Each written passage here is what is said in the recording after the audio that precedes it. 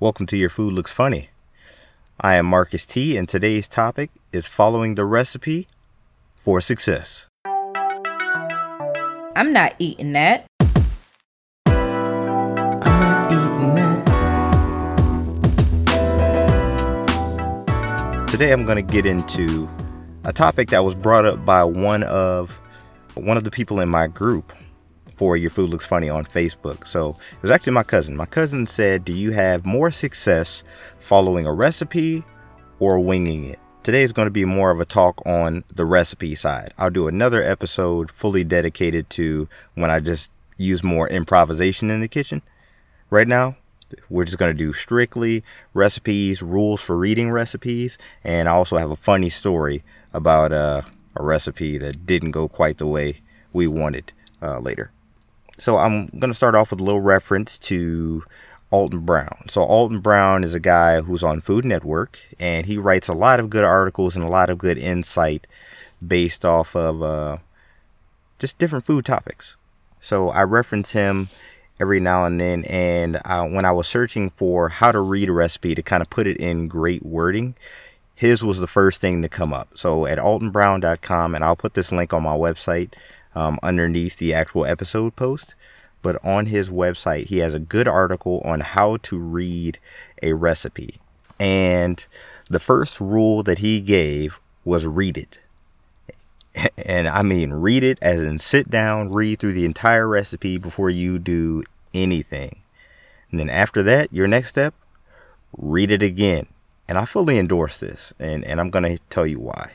Reading the recipe all the way through will ultimately troubleshoot anything that you could run into at the end that you weren't prepared for. So once you've read all the way through, and I know a lot of people will go against this whole philosophy, and I'm one of those people when I first started cooking.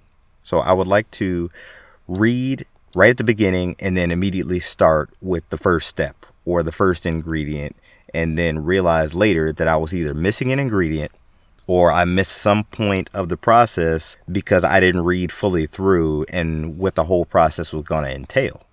So again, read it and then read it all the way through again. In culinary, we have this saying called mise en place, and it's French for put it in place or everything in its place. So you want everything to be in its place before you get started. That means collect all your ingredients, collect all your dry in one place, collect all your refrigerated and frozen ingredients, and you can put them in the same place in the freezer or refrigerator. And then you can create your grocery list based off of already having your mise en place set up. That way, you know, well, I'm missing something or I'm not missing something. And then you can go get those things based off what you've already done inventory on according to the recipe. Nothing is worse than starting to cook something according to a recipe that you just looked up and realize that you don't have everything you needed to cook. So that's just going to make the cooking process incredibly long. And this whole show is dedicated to making your picky decisions worth it and making sure that you have all the knowledge you need in order to cook a meal and cook it efficiently. So I'm all about cooking efficiently, making sure that you're in and out of the kitchen as fast as possible, unless you want to spend extra time in there, but that's up to your own personal discretion. Myself, I like to get in and out as fast as possible without wasting a lot of time. Sometimes you can sit back and marvel at your own creations, but you know, again, that's on you. What we are talking about here is mise en place, making sure everything is in its place, making sure you've read all the way through the recipe and that you have something in place that you're going to cook and be proud of later.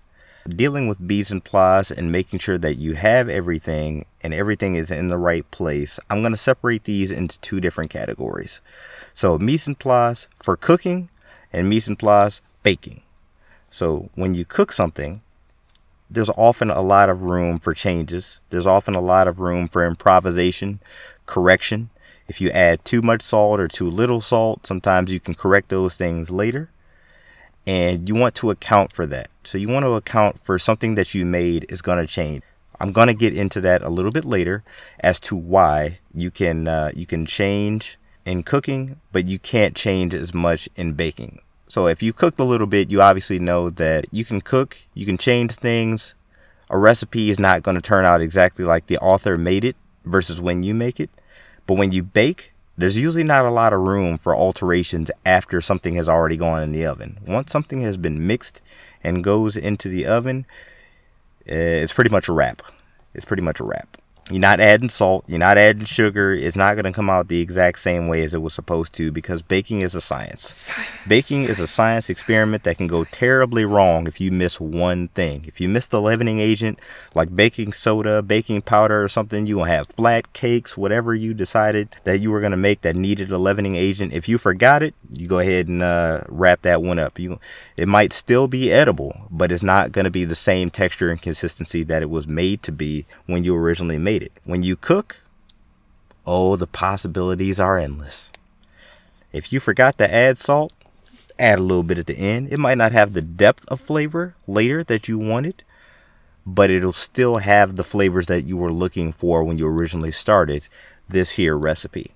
Another thing that Alton said in his article was, make sure you're following the order of operations for the actual ingredients. So ingredients on a recipe are normally listed top to bottom, being largest quantity to smallest quantity.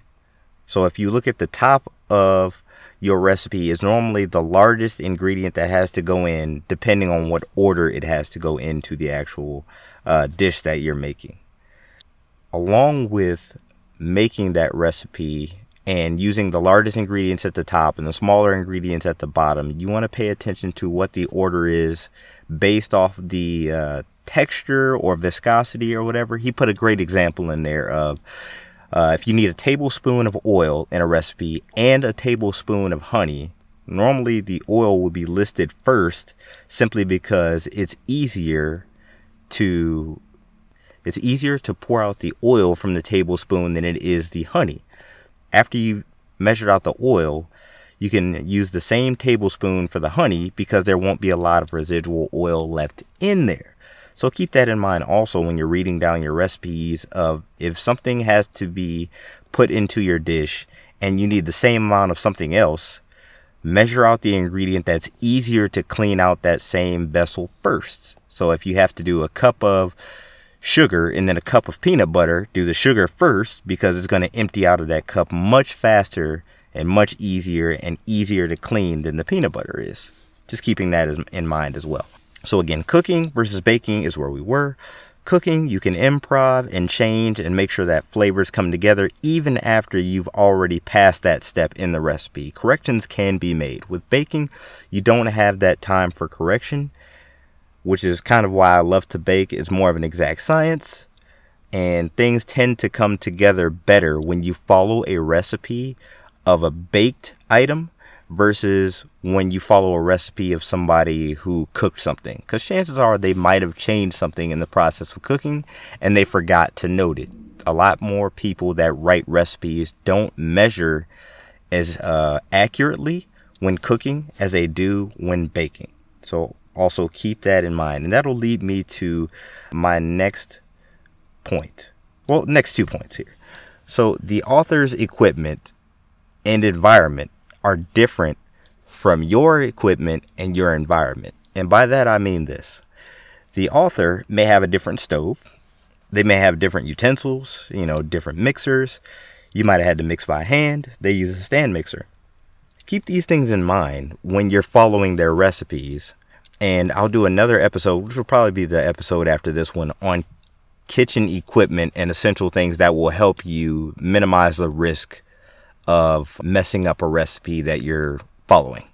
But the author's equipment, like I said, and environment are different. So always account for there are going to be variables that can mess up your dish that didn't mess up the author's dish, even though you did the same exact thing that he said or she said, written down in that recipe.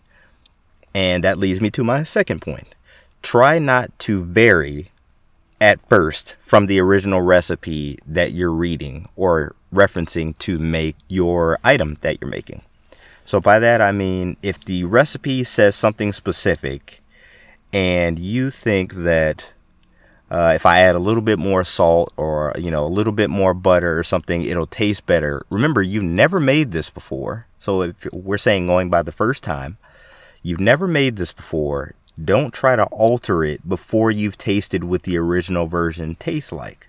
So you want to make sure that at first you try it the way it is. And I know some people might be saying, well, I don't want to taste it like that, or I like adding a lot more, butter and stuff to mine. Like, just calm down here. Calm down. Another part of this is you want to find an author. And when I keep saying author, that just means the person that wrote the recipe. Even if it's a family member or you find it online, you want to find somebody who has similar taste to you already.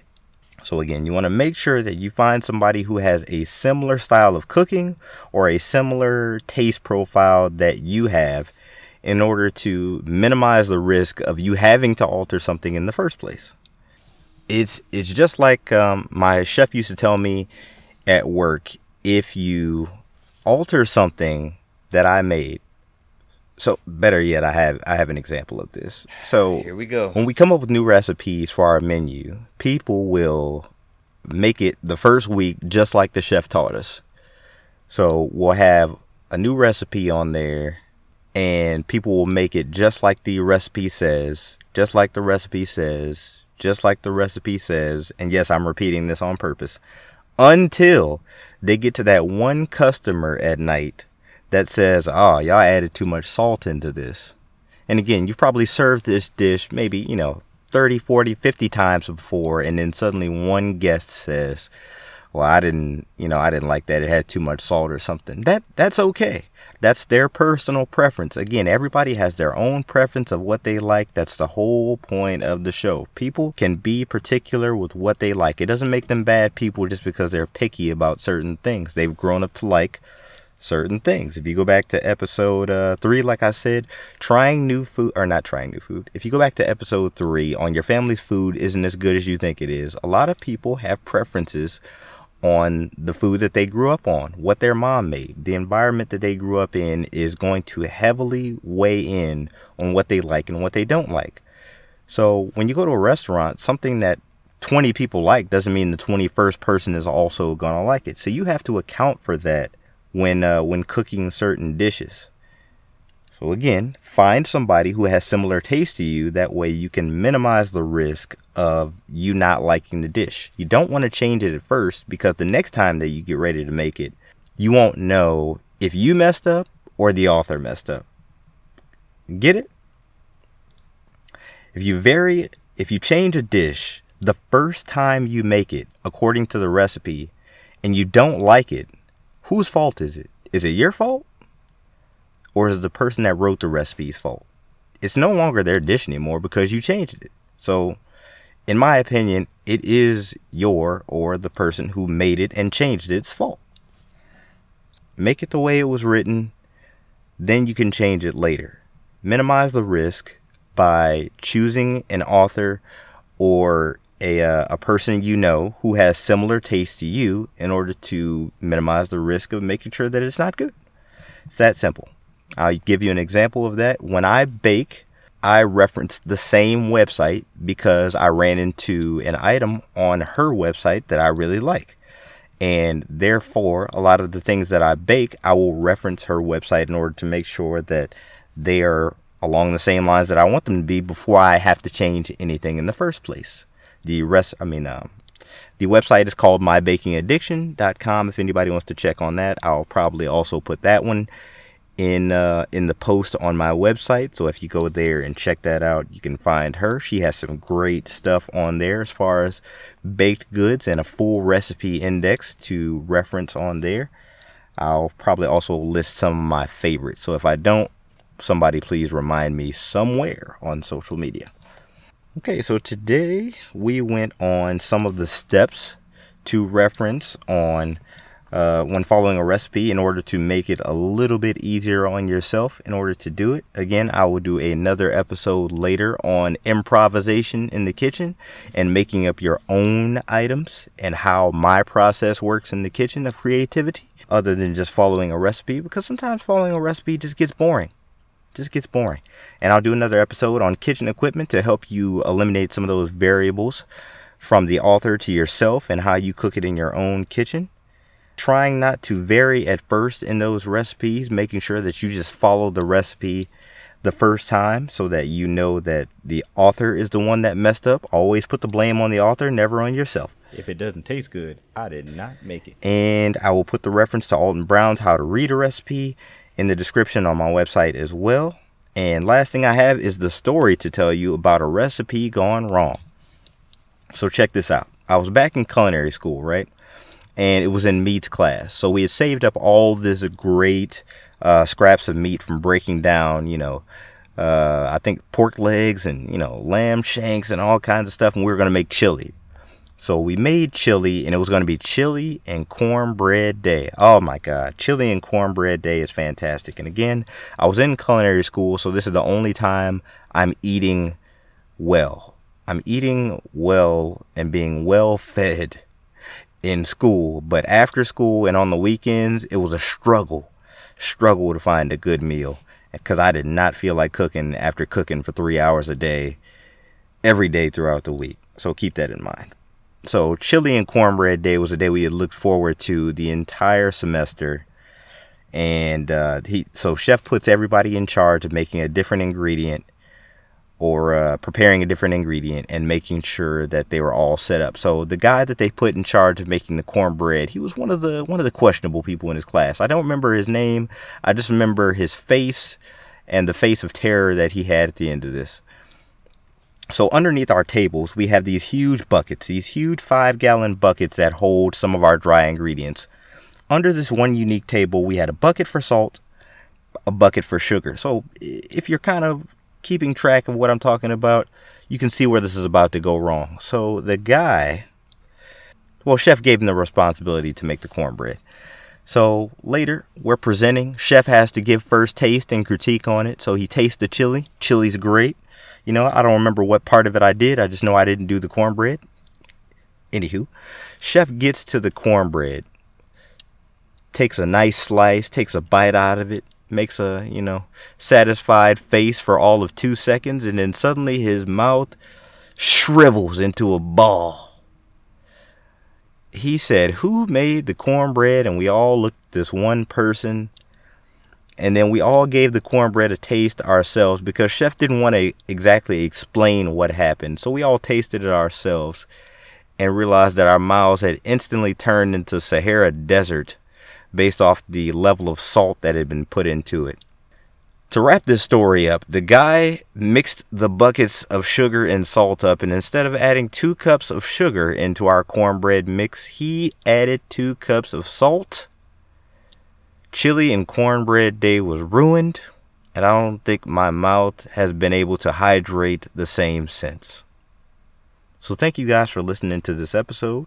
Again, we'll do a follow-up episode on improvisation in the kitchen in order to do the back end of this recipe versus improv in the kitchen story. Also, I'll do an episode on kitchen equipment that'll be coming soon in order to help alleviate some of the differences in recipes that are made by the author and yourself. Check me out on social media and my website at yourfoodlooksfunny.com will give you reference to everything from there. It's also the best place to listen to this podcast. And I will catch you guys later. All right.